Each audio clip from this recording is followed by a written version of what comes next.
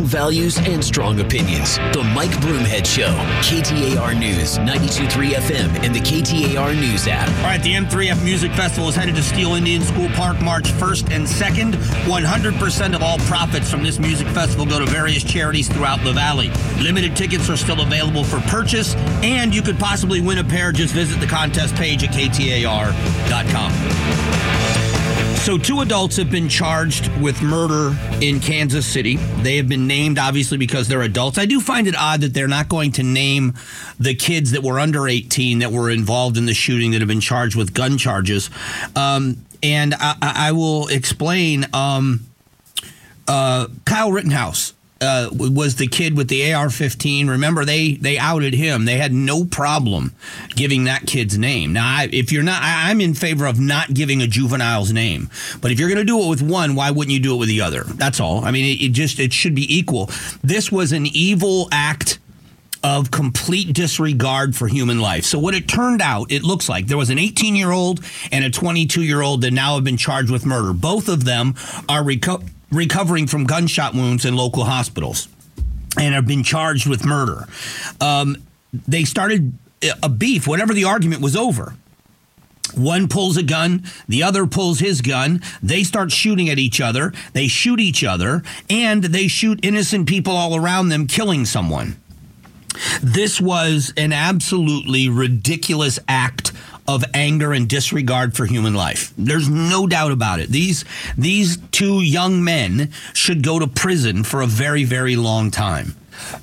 And it should send a message to the community about this. The level of violence and disregard is what needs to be addressed. You guys want to focus on guns? You got an 18-year-old that violated gun laws by having one. Let's start there. I don't want to go down that road, but if you look at what I have in this stack of headlines, in addition to the 2 adults that were now charged with murder, one of them, this is the mother of one of the accused Kansas City Bowl Parade shooters, set up a GoFundMe for him, saying he needs help through this tragic time. Tennille Burnside created the online fundraiser for her son, the 23-year-old, I said 22, but he's 23 years old, Lindell Mays, showing him lying in a hospital bed recovering from 9 bullet wounds in the shootout he allegedly confessed to starting. So they started a GoFundMe page. I wonder how many people are going to donate to that. But you look at some of these around the country. I said yesterday that Louisiana, the governor of Louisiana, has declared a state of emergency because they are dramatically understaffed in their police force across the state.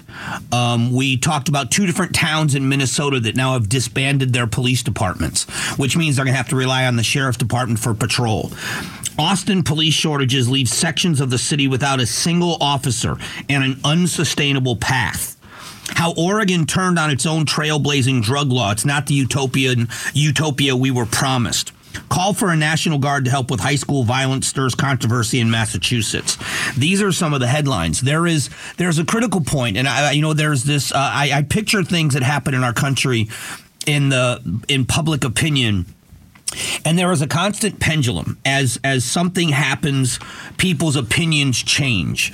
If you go back to the Clinton administration, the country was as fed up with crime as we are right now, with repeat offenders and violent offenders and disregard for human life. And they came up with a 3-strike law. And that 3-strike law is if you get 3 felonies, you are going to go to prison for a very, very long time because you have shown yourself to be such a felon, such a felonious person, that you can't be in society. You make society a worse place. So they started locking people up for extended periods of time when they had 3 felonies.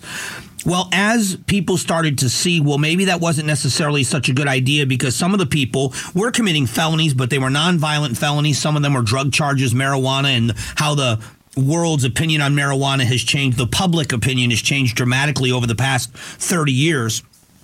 So then you start seeing what happened under the Obama and even in the Trump administration, where they began saying we're going to start letting a lot of these people off of these big, very heavy sentences because the pendulum swung in the other direction, that maybe this taking a very hard stand is not the way to go. the pendulum was in one direction when it came to first responders, especially police officers. Being a firefighter is less controversial. I mean, there's not a lot of controversy there about being a firefighter or a paramedic, being someone in the rescue business. But being a cop, it's become controversial. There used to be a huge amount of respect for the uniform.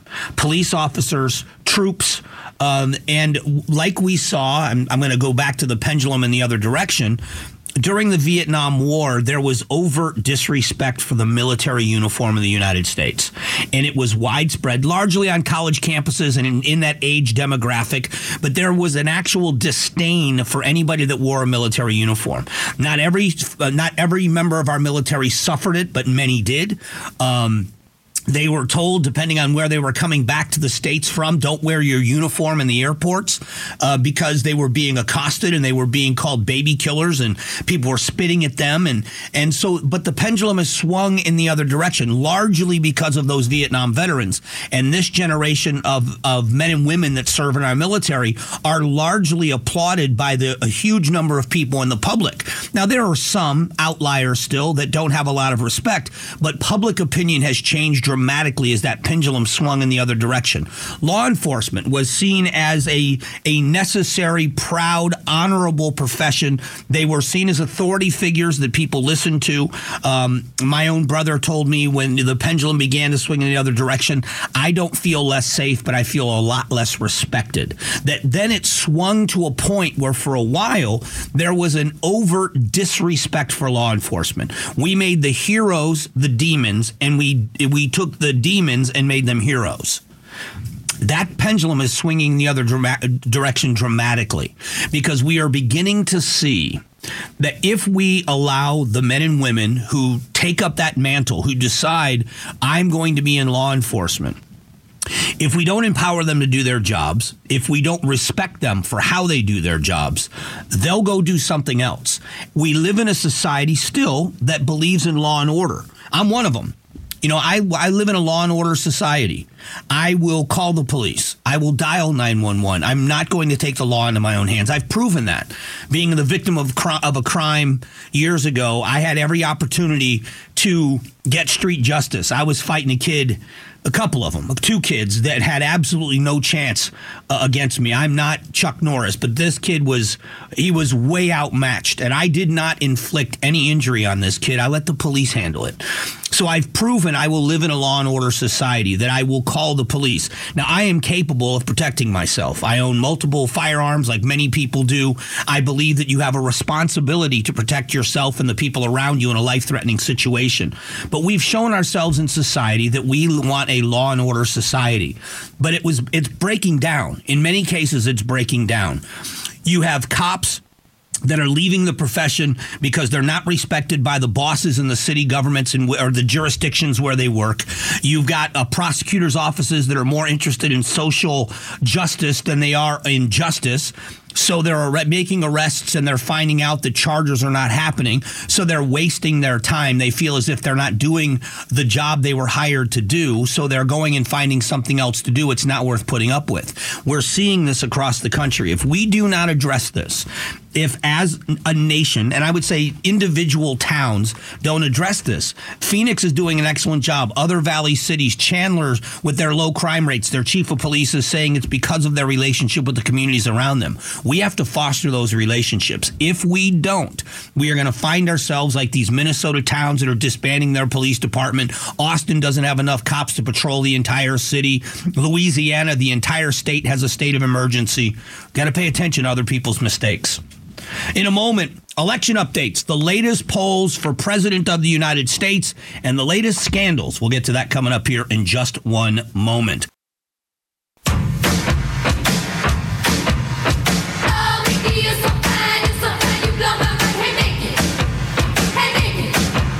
Strong values and strong opinions. The Mike Broomhead Show. KTAR News, 92.3 FM, and the KTAR News app. Should have kept my big trap shut is what I should have done.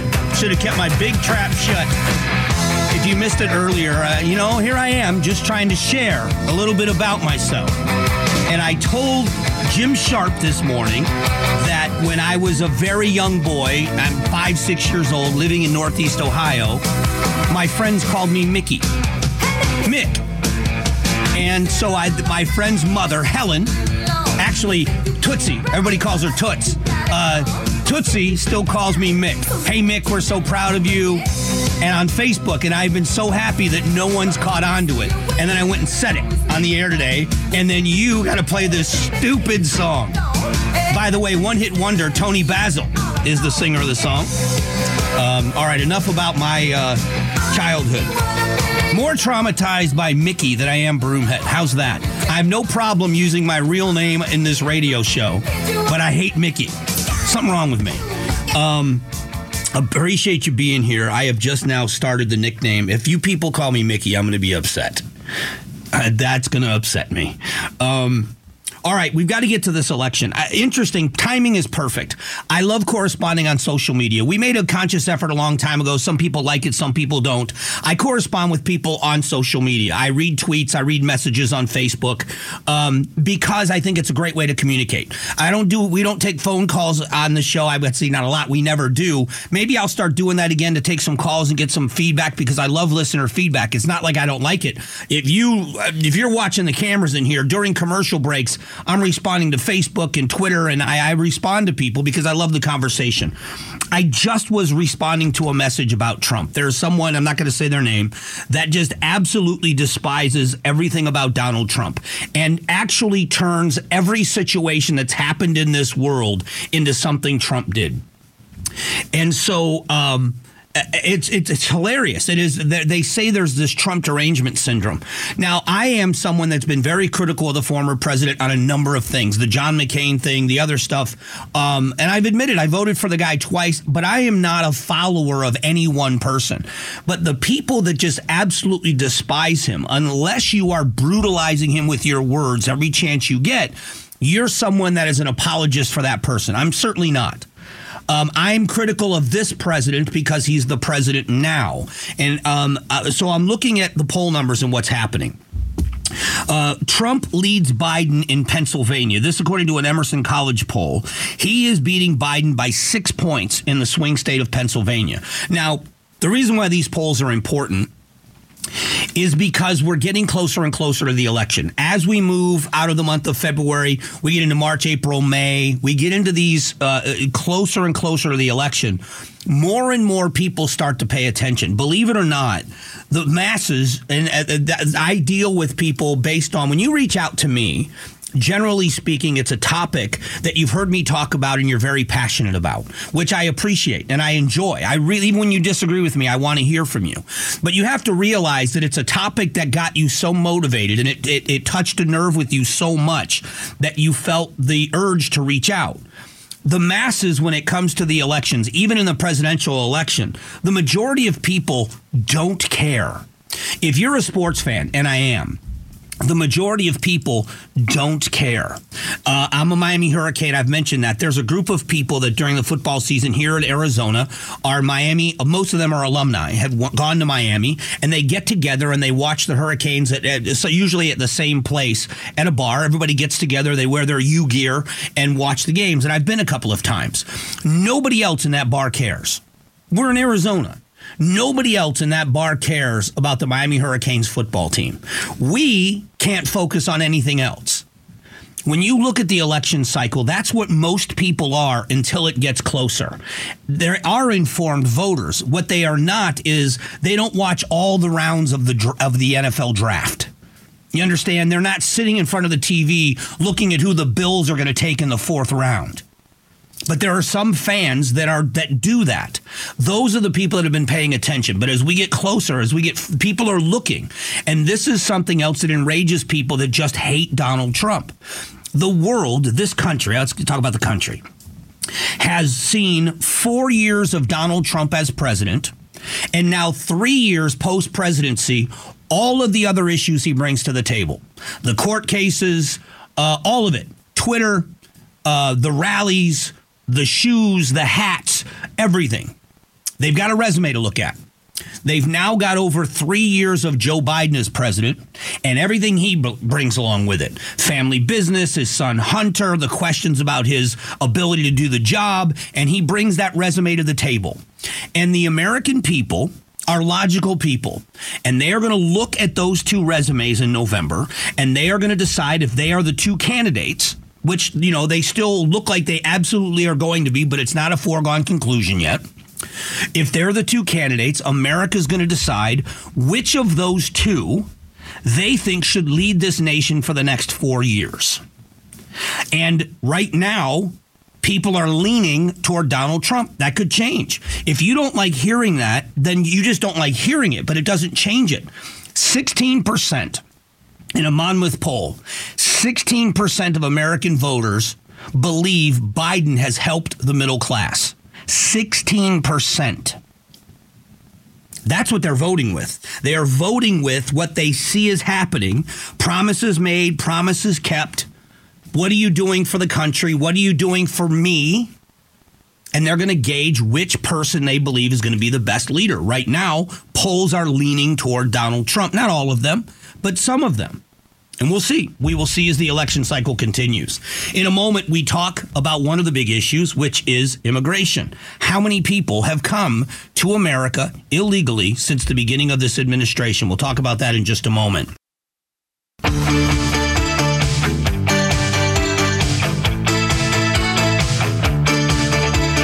Strong values and strong opinions. The Mike Broomhead Show. KTAR News, 92.3 FM, and the KTAR News app. All right, if you haven't subscribed to the Mike Broomhead Show podcast, we officially invite you to do it. You'll never miss a minute of the show again. It's the Mike Broomhead Show podcast, brought to you this week by Your Valley Chevy dealers. So we continue to talk about the border. I think it's going to be one of the, depending on where you live, it is issue 1 and 1A, whether it's the economy or it's the border. I'm going to be talking more in the 10 o'clock hour about this. Last night, I saw the 47-minute video of the attacks in Israel of October 7th. And I watched as these terrorists, Hamas terrorists, crashed through the border, and they attacked thousands of people in Israel. And we talk about international security, and I do believe this is an international security issue. I believe it is a homeland security issue for us. But what about our borders? I am not a xenophobe. If you listen to the show, if you've never listened to the show before, first of all, thanks for listening. But I want to let you know that you are not going to hear anyone that is more in favor of legal immigration to this country than I am. I think we should have a robust immigration system that makes it easy for good people to come here and become citizens or come here and work if work is available to help our workforce. I think we should have a thriving, robust guest worker program. I think it would solve a lot of issues at our border and inside our country as well. I find people to be valuable. Human beings deserve to be treated like human beings. But illegal immigration has got to stop. We have got to secure our borders. The evils of the drug cartels. The Sinaloa cartel controls the drug trade routes through Arizona. Does anybody not understand the concept of how dangerous it is that a cartel that has absolutely no regard for human life whatsoever actually controls drug trading routes and drug superhighways directly through our state? That the cartels control the flow of traffic of people. Who crosses, when they cross, and where they cross. Not our government. Does anybody not see the national security issue there?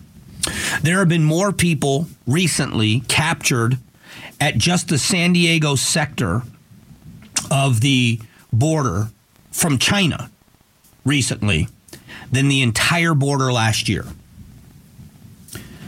It isn't just people from Mexico and Central America coming to work and leaving poverty. All the narrative that we are listening to, that you're hearing from some people, is not a full picture of what's happening at our southern border. It's dangerous. It's a national security issue, and it's one we are going to pay a heavy price for if we don't do something about it. After September 11th, we looked at national security differently. We looked at how we traveled because people that had overstayed their visas, which we still neglect, had evil intentions. They were going and learning how to fly planes, not land them, and they used the knowledge they gained while living in our country illegally to then fly planes into buildings. And as Americans, by nature, we don't lump everybody together. So the initial reaction is, well, that's not every person that's here. You're right. We have a great concern for Islamophobia, that not everybody that's Muslim is a terrorist. And we want to make sure as Americans we're saying that. You're right. That's absolutely true. Absolutely, unequivocally true. But that doesn't mean that we have to we shouldn't be doing the best job we can to differentiate between the good and the bad. And everyone that's crossing the border under false pretenses is an illegal immigrant. 7.2 million illegal immigrants have entered the U.S. during this administration, greater than the population of 36 states. Nearly 7.3 have crossed. The figure comes as U.S. Customs and Border Protection, which has already reported 961,000 border encounters in the current fiscal year. Almost a million. The state of Massachusetts, which has a mandatory shelter law, they have been inundated with people realizing that the laws in the state of Massachusetts say if they show up there, they have to get a place to stay. Massachusetts the vendors are charging the state of Massachusetts $64 a day to feed each illegal immigrant. It comes at a total cost of hardworking people in Massachusetts have paid over $1 billion with a B in order to feed the people that have come here illegally. A Vermont resident makes an unsettling discoveries on property as migrant crisis hits the northern border. A Vermont resident sounded the alarm at the northern border after making a discovery outside of her home on her property. She said that migrants on security cameras outside her house and even discovered abandoned belongings as a number of encounters at the northern border continue to soar. It's scary to know that you don't know what's lurking around in your woods. The other part of this, I'll say to all of you, if you want to see the effects of what's happening, I've asked people to do this before. We have this big fight about environmentalism in our country. Go and look up trash at the southern border. Go and look at the pathways that migrants are being led by the coyotes, the cartels.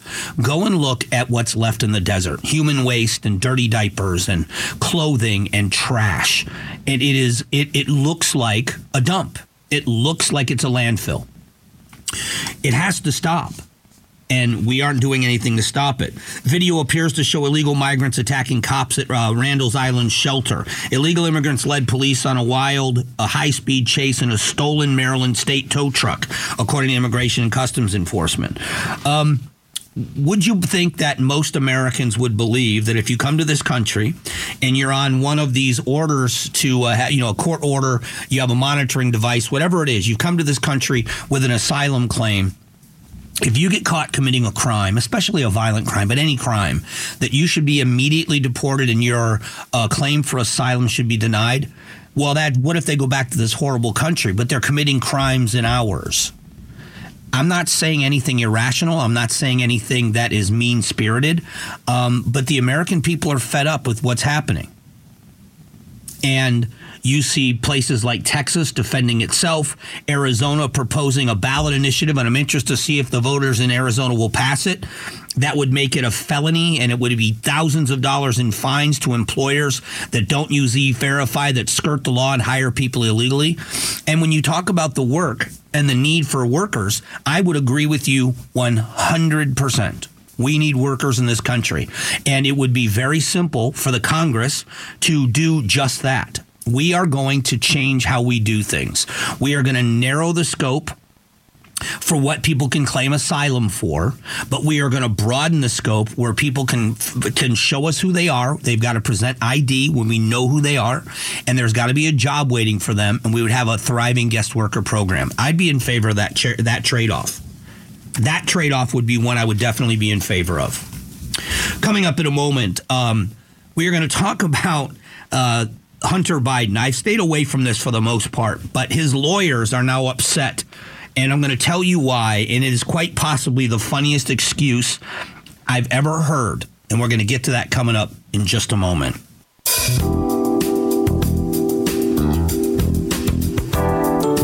Strong values and strong opinions. The Mike Broomhead Show. KTAR News, 92.3 FM, and the KTAR News app. Hey, thanks so much. Appreciate you spending some time with us. Just after 10 o'clock, I'm going to talk about last night. I was asked to join a group of people to see the 47-minute video of the attacks on October 7th in Israel. And I came away with a perspective it was horrifying. But I'm going to talk about it as it pertains to what's happening now. We'll get to that just after 10. I've stayed away from the Hunter Biden thing for the most part for a couple of reasons. Number one, a lot of it is kind of gossipy. Now, if the guy committed crimes, I think he did. He needs to be held accountable. But I also I know people in my family that have suffered from, and people that I'm close to that have suffered from addiction, that they've been addicts. And to see somebody so out of control as Hunter Biden appeared to be was horrible. I mean, I've got a twisted sense of humor, but in reality, to see somebody acting and behaving in the way he was horrifying. But he's been accused of crimes now, and one of the pictures that was used in his gun charges shows him what looks to be cocaine on a table and guns, and his lawyer. This is where it gets to be ludicrous. I know that everybody's entitled to a defense, and a lawyer is to vigorously defend their client. But, you know, the whole thing about the laptop not being true, what that did was a couple of things. First of all, what it allowed was President Biden to become President Biden. There are a lot of people that said if they had known that laptop was real, they may have changed the way they voted. Fair or unfair. That's how they felt about what they saw with the son of the president. And the president's knowledge of what his son was up to, and the cover-up is what angered people. But the issue for that, I stayed away from it because the politics of it is what was the involvement of the president as the vice president at the time and his involvement in his son's business. That's for the American people to decide with the president himself. But with Hunter Biden, his actions, he needs to be held accountable. And what hiding that laptop did, hiding the reality of it, was allow him to continue his out-of-control behavior. The people closest to him should have... You have to know when someone is out of control. You don't... The first thing you learn about addiction is you can't enable it. If you enable it, if you are an enabler, they are going to use that excuse. He continued to be an out-of-control addict because the people around him were hiding the reality of his out-of-control behavior. And there's nothing I'm saying here that isn't understood by so many people, because addiction is something we all hate. It's a horrible thing to witness someone you love go through. But get this now. This is, you got to laugh. You have to laugh at this.